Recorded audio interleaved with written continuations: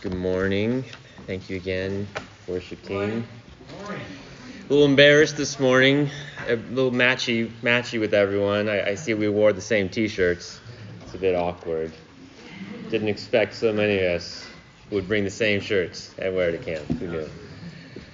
I want to correct a bit of a typo in the booklet.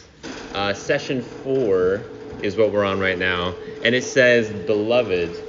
It should say righteous. Righteous is the topic that we're talking about right now. Also, the verses got a bit mismatched between this one and the next one. We're on Romans 3:24 and Romans 4:4-5. We're going to focus our time on those two passages. Sorry for the typo. But we're talking this morning, about righteous. Righteous is the title.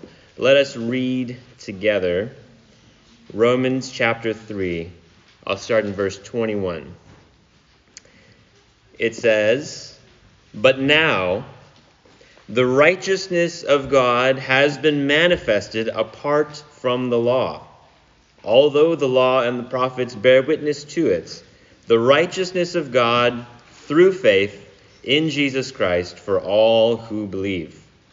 For there is no distinction, for all have sinned and fall short of the glory of God and are justified by his grace as a gift through the redemption that is in Christ Jesus, whom God put forward as a propitiation by his blood to be received by faith. This was to show God's righteousness, because in his divine forbearance he had passed over former sins.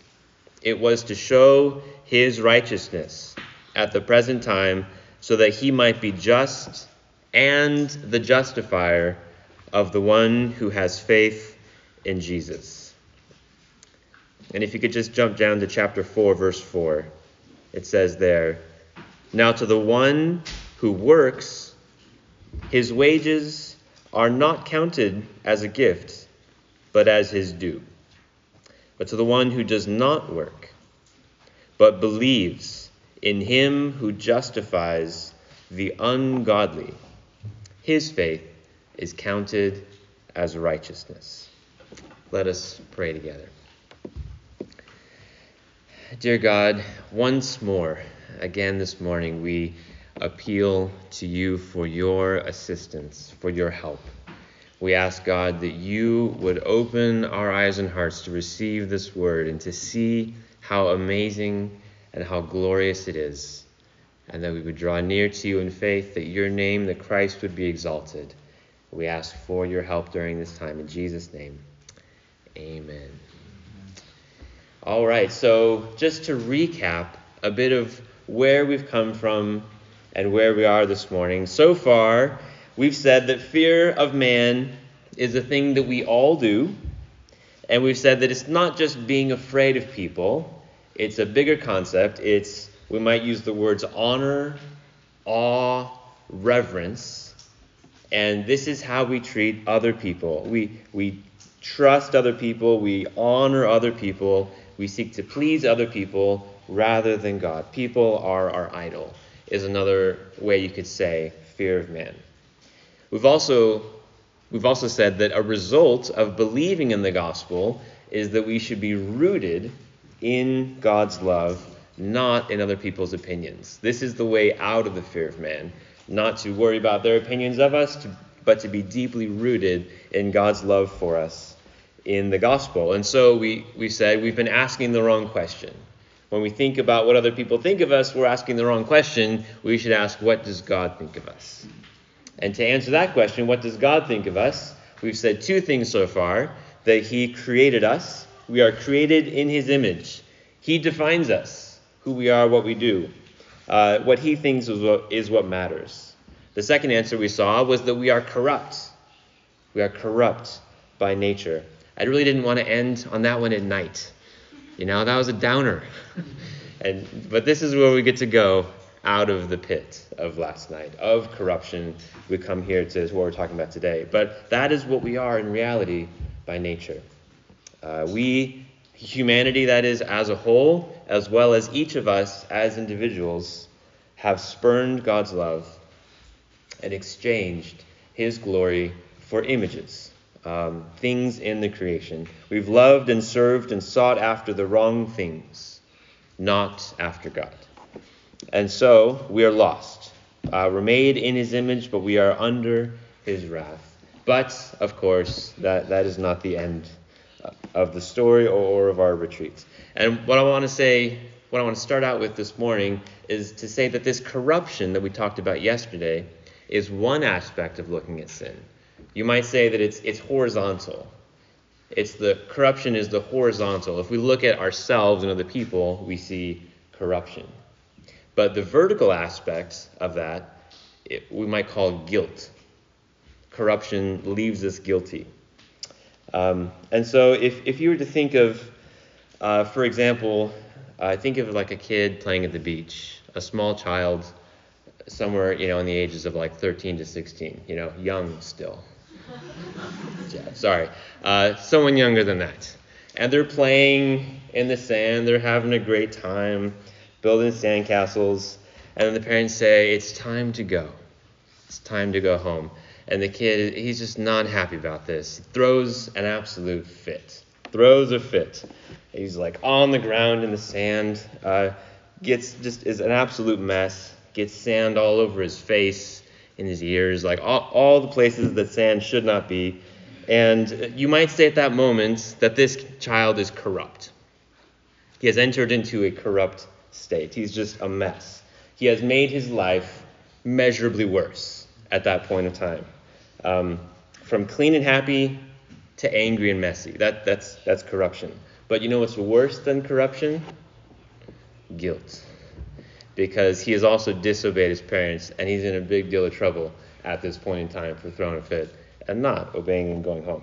And so that's what we're talking about, corruption and guilt. Corruption is what happened to us. We spurned God's love.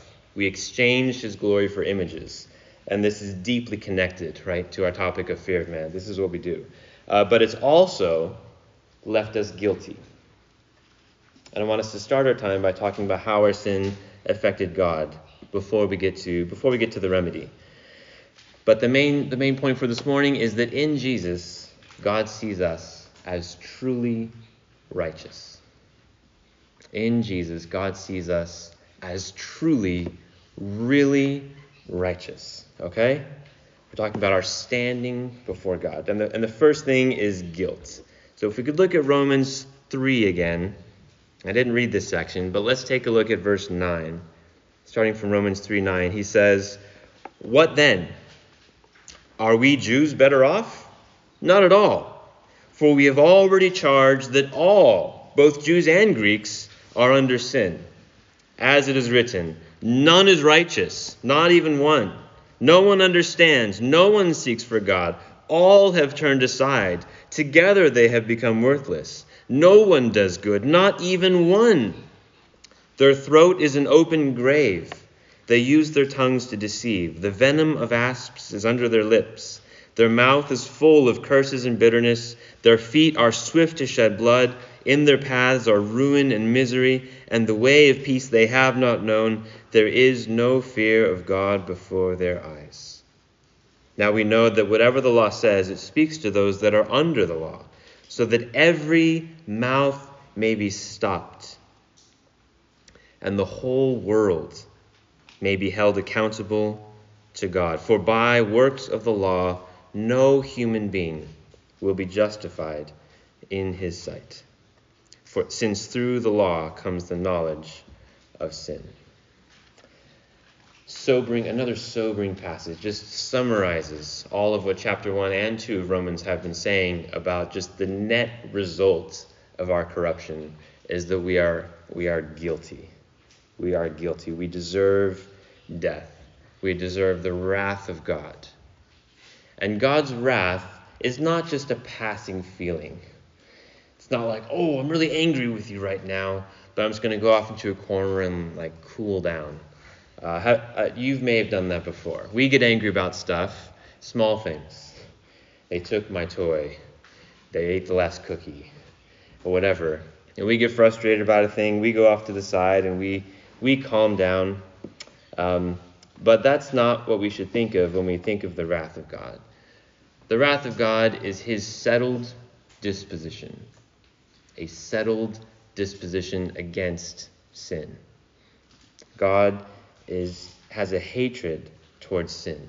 He cannot not care about sin, about our offense towards him, about the way that we offend and hurt one another, the way we dishonor the image of God created in us. And he hates sin, and he is patiently waiting for one day when he will judge the world. Look at Romans chapter 2, verse 4. He says there, "Do you presume on the riches of his kindness and forbearance and patience, not knowing that God's kindness is meant to lead you to repentance? But because of your hard and impenitent heart, you are storing up wrath for yourself on the day of wrath, when God's righteous judgment will be revealed." He says, you think that you're cool with God because fire is not pouring out like it was on Sodom today, but God is being patient. God is waiting. Don't mistake his patience for something else. He's being patient and desiring that you would repent and that you would turn to him. But because one day he says he is going to pour out his wrath, and it's not going to be pretty. Verse 6, he will render to each one according to his works. To those who by patience and well-doing seek for glory and honor and immortality, he will give eternal life. But for those who are self-seeking and do not obey the truth, but obey unrighteousness, there will be wrath and fury. Sobering words. Jump back to chapter 3, verse 19. We read that one just a bit ago. It says, every mouth will be stopped. And when I hear this verse, when I read this verse, I think of a courtroom. I think the picture is of a courtroom where like the evidence has been all laid out against us, against one of us, against all of us. And God presents the charges against us, and every mouth is quiet. Every mouth is just stopped. He's talking about Israel. And we've talked about Israel a few times, but Israel, right, the Old Testament is all Israel, and it's not a fun story. It's their repeated failure to obey.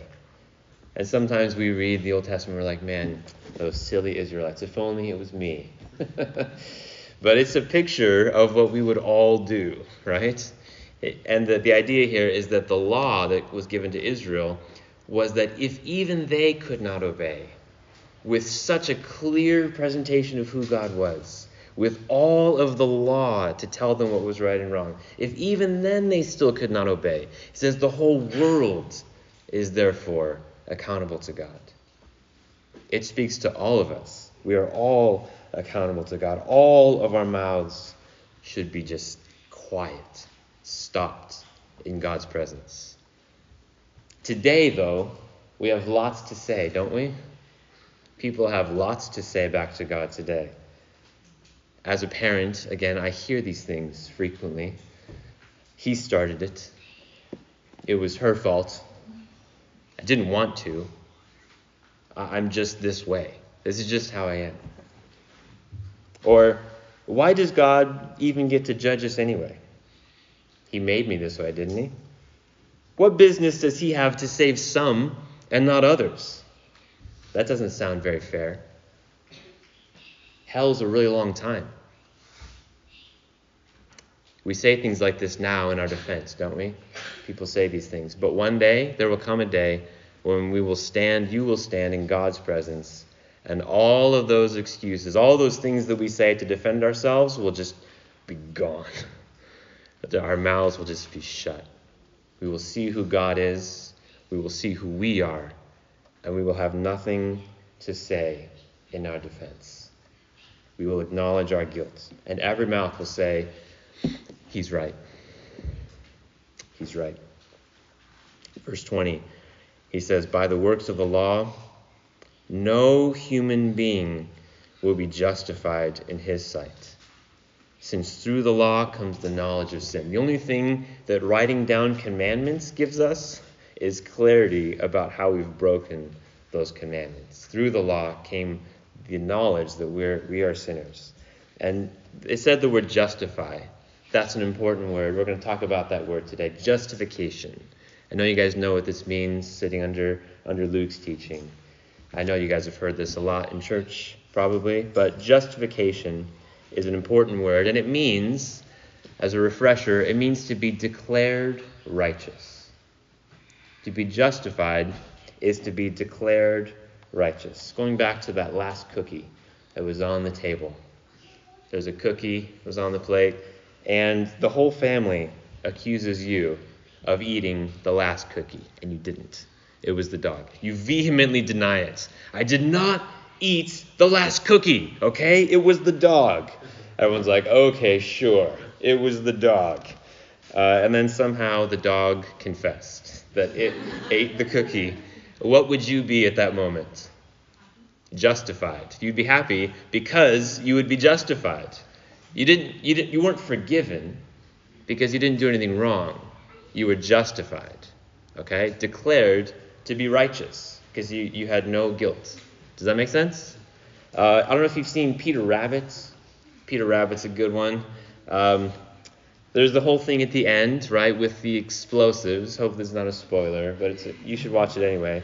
There's the explosives and the destroying of the tree. And McGregor, the young McGregor, was accused of exploding the rabbit home. And then it turned out that it was Peter Rabbit, and he does the thing with the paws and says I was the one that exploded the tree. At that moment, the young McGregor was justified. He was declared. He had a part in it too. Okay, it's a bit complicated, but he was justified. He was declared righteous. He did not explode the explosives. He was not guilty. Okay, does that make sense? And this is the problem. We are guilty. We have sinned against God. We are not righteous in God's sight. And there's nothing we can do to change that. God is holy. God must judge. God can't just say, you know what, don't worry about it. I love you. You can go free. Right? A judge that just pardons all of his friends and his family is called a corrupt judge. That's not a good judge. God can't just let us pass. And this is the main difference between Christianity and pretty much every other religion. Every other religion says, follow this path, do these things, pray these prayers. God will probably accept you one day. Christianity says, there's nothing we could do. There's nothing we could do. We are guilty. Okay, that's the first part. Guilty. Our sin has left us guilty in God's sight. And so we ask, well, if God always judges sin, and I'm a sinner, then that makes me a goner, right? I have no hope. But you do have hope because God stepped in to do something. So that's the second part, righteous through Jesus. We are righteous through Jesus. I'm going to read verse 24 again. It says, we are justified, same word, justified by his grace as a gift through the redemption that is in Christ Jesus. There's a few other big words in there, but this is a fantastic verse. This is one of the great summits, peaks of the Bible. It's glorious. We're just going to fly over and see a few things about it. But it says, we are justified. And you say, what? I'm confused. You just said we're not justified. There's no way we can be justified in God's sight. Did he change his mind? What's going on here? It says we are justified. How? Through the redemption that is in Christ Jesus. And there it is. That's what's different. That's the thing that's different. That's what God did to change our status. Verse 25, God put forward Jesus as a propitiation. Another big word. Think sacrifice. Sacrifice to take away the wrath of God. That's propitiation. He put Jesus forward as a sacrifice by his blood to be received by us by faith. Okay? So God put forward Jesus to suffer the penalty of God's wrath for us. That's what changed. We were guilty, but then God did something. What did he do? He sent Jesus. Jesus suffered for us. God treated Jesus, hear this, God treated Jesus like he did everything that we did. He treated Jesus like he had a corrupt mind, heart, deeds. God treated Jesus like he was a rebellious child. God treated Jesus like he was an angry father. God treated Jesus like he was a liar, like he was a thief, like he was a child abuser. God treated Jesus like he was a drug dealer, a murderer, an adulterer, sexually immoral. God treated Jesus like he did all the rotten things that humanity has done throughout our history.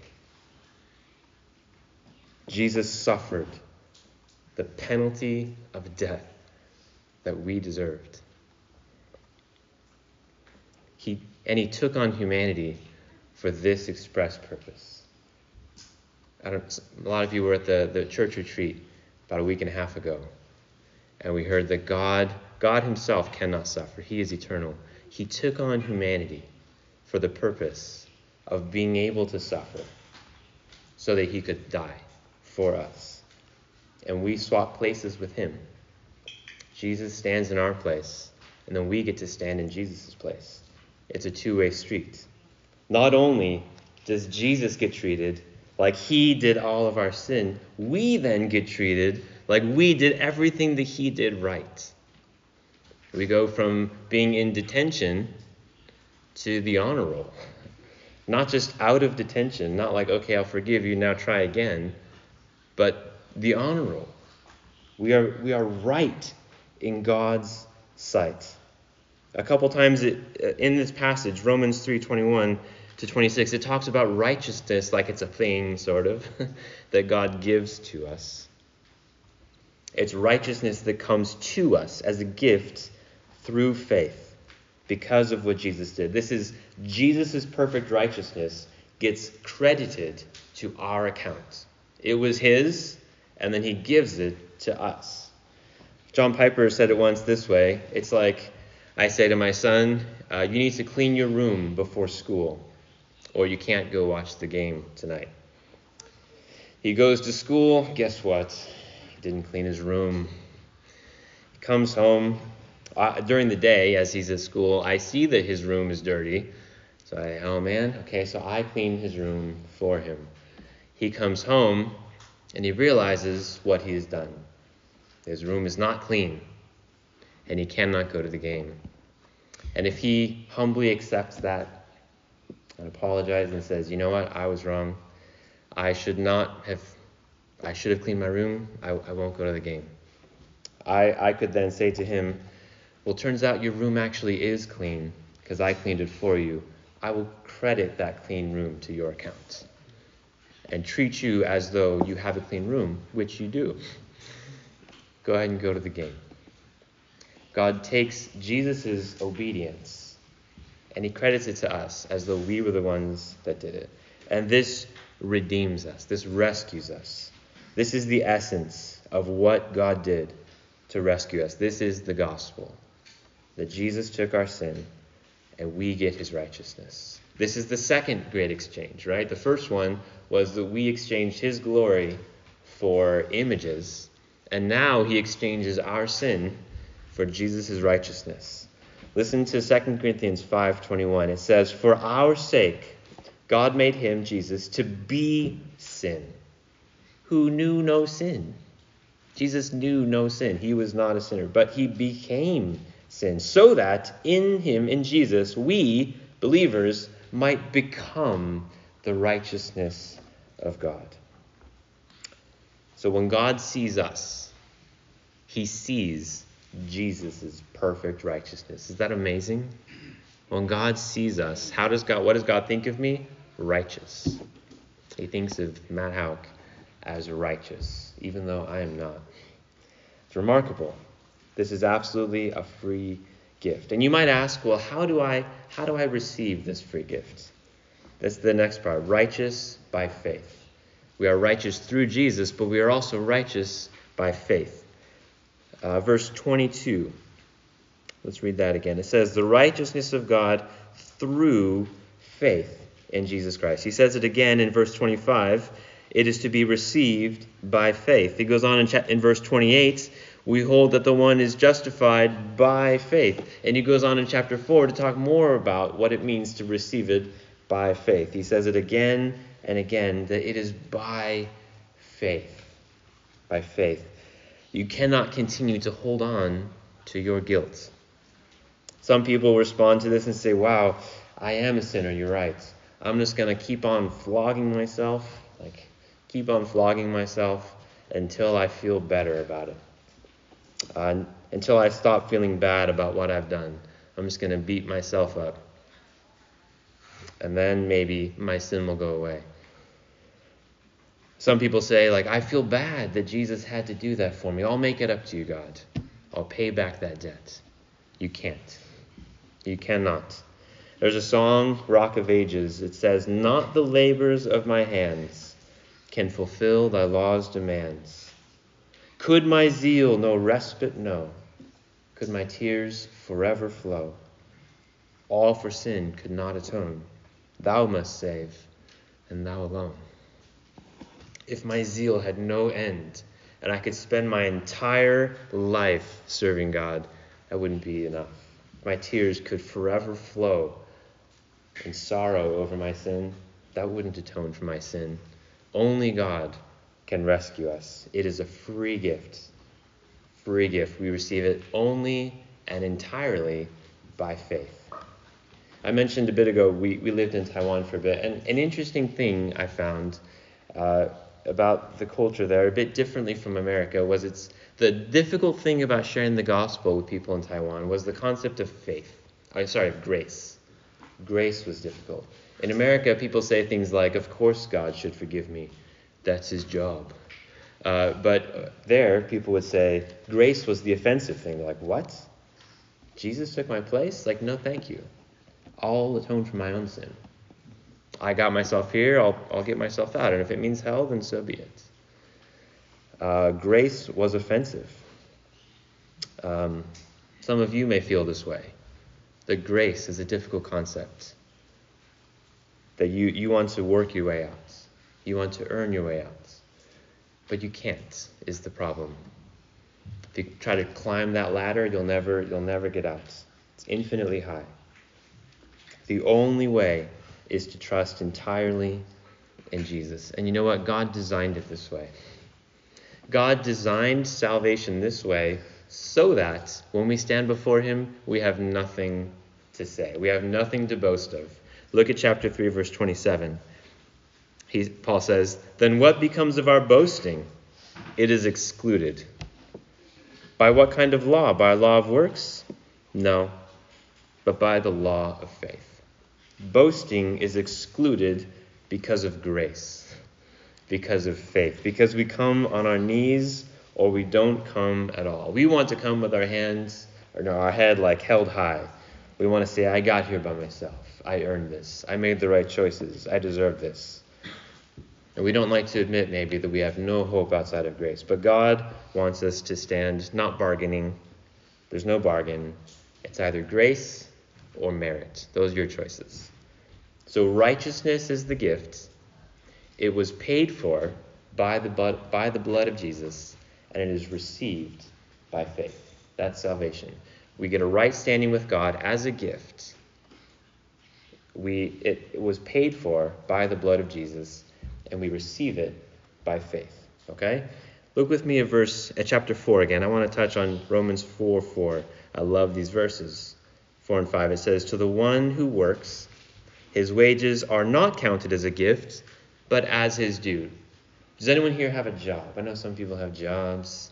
It's great. Imagine you get a job. You put in your hours. You work hard. At the end of 2 weeks, your boss hands you that lovely white envelope with your paycheck inside.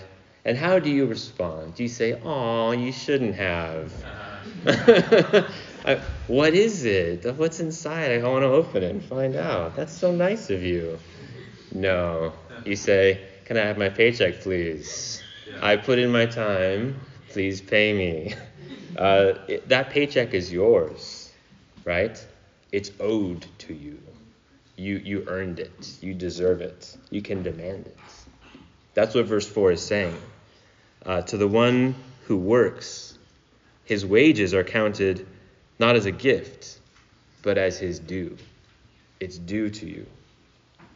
And his point is that is not how justification works. That is not how salvation works. It's not like we work, we put in our time, we go to church, we give the offering, we sing songs, we preach sermons, and then we can one day demand a paycheck from God and say, I'll have my due, please. I'd like to get into heaven now. That's not how it works. How does it work? Verse 5. To the one who does not work, but believes in him who justifies the ungodly, his faith is counted as righteousness. Imagine, again, you get a job, you show up to work, but then you just sit down all day. There are those people, aren't there? They just sit down all day. Sometimes they don't even show up. And then 2 weeks later, the paycheck comes and they get paid anyway. Well, would you call that a gift? That is a gift. That's not due. And that's what he's saying. To the one who does not work. That's who salvation is for.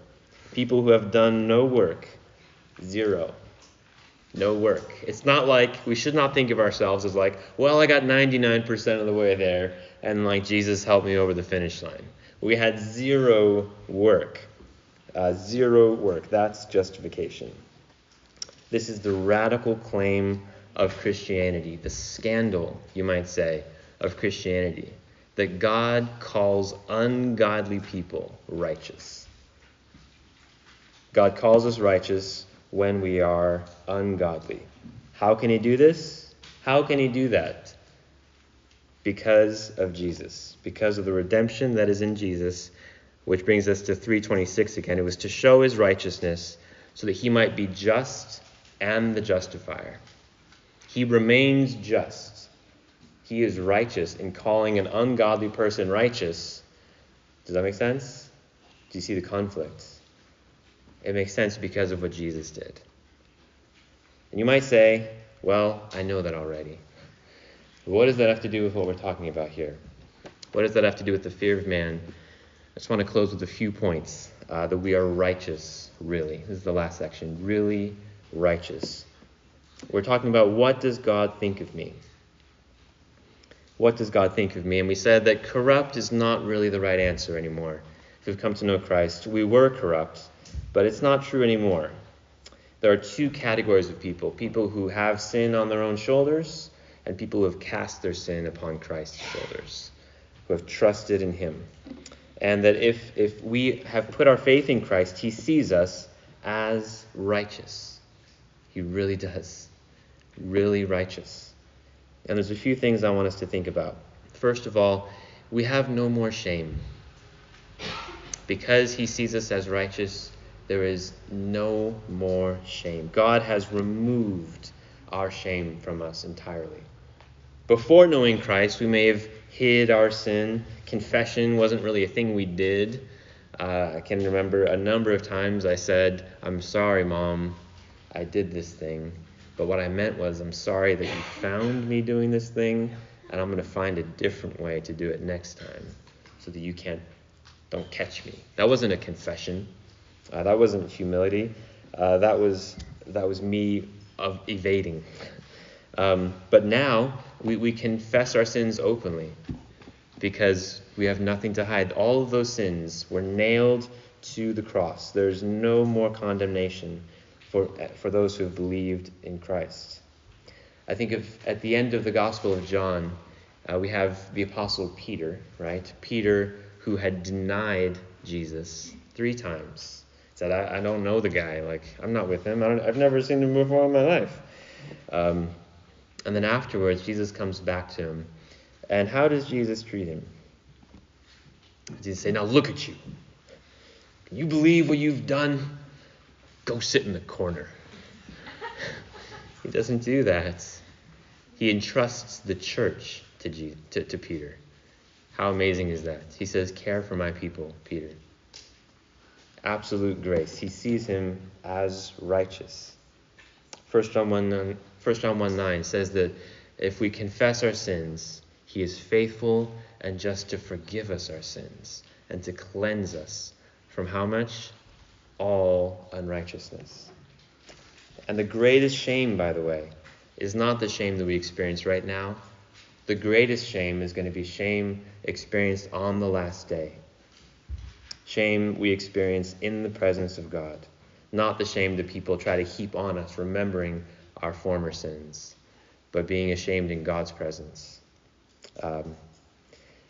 But by putting our hope in Christ, in his life and death for us, that's a thing that will never put us to shame. Romans 5:5 says that we will never be put to shame. Also, we have nothing to earn.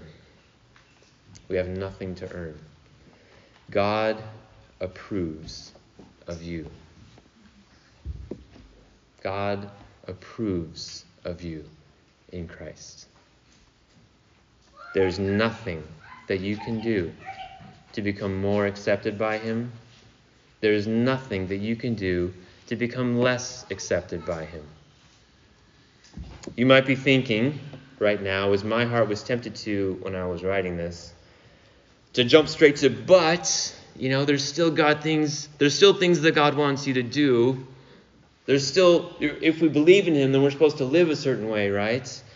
But that's true, but none of that stuff has anything to do with your confidence before God. He doesn't approve of everything you do, we might be tempted to say. You guys went through the Pilgrim's Progress, and it reminded me of Moses. Remember? Moses finds Christian on the road and just starts beating up Christian. You remember? That's what the law does. It just wants to beat you to a pulp. But grace says what? God approves of you in Christ. He sees you as righteous. That's remarkable. The truth is, many Christians are so performance-driven. My heart is so bent towards performance. So I have to do certain things and be a certain way, and then he'll approve of me. The picture I have often of God is he's got a clipboard. He's standing back. It's hey, he did it again. Making notes about me, disapproving. He's always disapproving, I think. He's probably frustrated with me. Or you might instead think, he got a pretty good one when he got me. I've got a lot to give to the church, We both of those things on both sides is basically what we might call moralism. Moralism. You live your life thinking that the Christian life is basically rules. And you're either a happy moralist or you're a sad moralist. But either way, you're a moralist. You think you're doing well or you think you're doing bad. It's the same condition. You think that life is based on performance. But the gospel says none of that. The gospel does neither. Okay? And so we need to put our trust in God. Put our trust in him and what he says about us. We have been accepted by God. We don't need to prove ourselves. We don't need to measure up. We don't need to perform. We have a right standing with God. Turn with me to Romans chapter 8, if you would. Romans chapter 8, verse 33.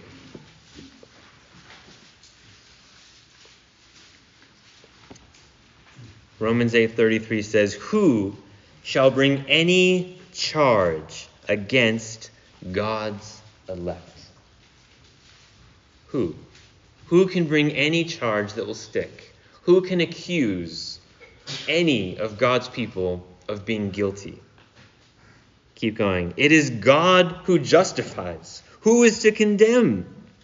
Christ Jesus is the one who died, more than that, who was raised, who is at the right hand of God, who is indeed interceding for us. He says there is no charge that any individual or the devil or anyone can bring against you that will stand in the court of heaven, because the King who is seated has declared you righteous. Because Jesus, who died, didn't stay dead. He's alive, and he's there. He's in God's presence, and he's saying, no, his sins are paid for. He stands forever, sits forever, as the proof of our acceptance before God. Who can undo what God has said? Nobody. Nobody. And so rest in this, brothers and sisters. Rest in this for your whole life. You have nothing to earn. You have nothing to prove. Your life is a free gift of grace. He loves you. He approves of you as you put your faith in him. You are secure in his love. He doesn't call you to work for a paycheck. He actually calls you to something harder. He says, you've received freely, so freely give. But we have nothing to prove. We also have nothing to fear. We have nothing to fear from God. We've already just read. There's no condemnation, chapter 8, verse 1. Chapter 5, verse 8, it says, verse 9, since therefore we have been justified by his blood, much more shall we be saved from the wrath of God through him. If God has already declared us righteous, then there's no possible way. It's not like he's saved a little bit of wrath for us. Like, I'm still waiting. I'm going to see. He has declared us righteous, and it is final and forever. Okay? John 5:24 has said, Jesus said, if you believe in him, you have passed already from death into life. Already. It's done in God's eyes. You have nothing to fear from God. He has no wrath left for you. You have nothing to fear from man. What can man do to you when you are secure in God's hands? What can man do to you? Nothing. Luke, you can jot down Luke 12:5. We didn't get a chance to read that one yesterday. But Jesus said, I'll tell you who to fear. Don't fear other people that can only kill you. Fear God. But here, we're already in Romans 8. Let's read that one instead. Romans 8:31. Paul says, what then shall we say to these things? If God is for us, who can be against us? Verse 33. We already read that one. Verse 34, verse 35, there it is. Who shall separate us from the love of Christ? Shall tribulation or distress or persecution or famine or nakedness or danger or sword? As it is written, for your sake we are being killed all the day long. We are regarded as sheep to be slaughtered. You'd be like, yeah, I don't like those things. I'm sort of afraid of those things. Nakedness, danger, sword. Let's avoid those things. Killed all the day long sounds like danger. But he says, no. In all these things, we are more than conquerors through him who loved us. For I am sure that neither death nor life, nor angels, nor rulers, nor things present, nor things to come, nor powers, nor height, nor depth, nor anything else in all creation will be able to separate us from the love of God that is in Christ Jesus our Lord. So people can obviously harm us in life, right? People can hurt us. Sickness can hurt us. Things can happen. 2 Corinthians 4 says those are momentary, light afflictions compared to an eternal weight of glory. Momentary versus eternal, and light versus weighty. Forever and ever. Dangers are real, but they are minuscule compared to eternity. And eternity is what matters, and nothing can separate us from God's love in Christ. And so what does God think of me? Not corrupt anymore. Righteous. No shame to bear, because Jesus took it all. Nothing to earn, because Jesus earned it for you. Nothing to fear, because Jesus lives forever, and your life is in his hands. In Jesus, all of our fears are removed, so rest in him. Choose to find your comfort, your meaning, your identity in him. Okay? Let's pray. Dear God, we thank you so much for your amazing, unfathomable grace, that you would say to ungodly people like us that we are righteous. But we know it's not because of anything in us, anything we have done, anything we could possibly do, but because of Jesus. All that he has done, accomplished, completed. And he stands forever as the proof of our acceptance before you. So God, I pray that you would grant to everyone in this room that confidence to know how you see them, the ability to trust in Jesus and to reach forward and receive this gift. I ask God that you would do that in all of our hearts here today. In Jesus' name, amen.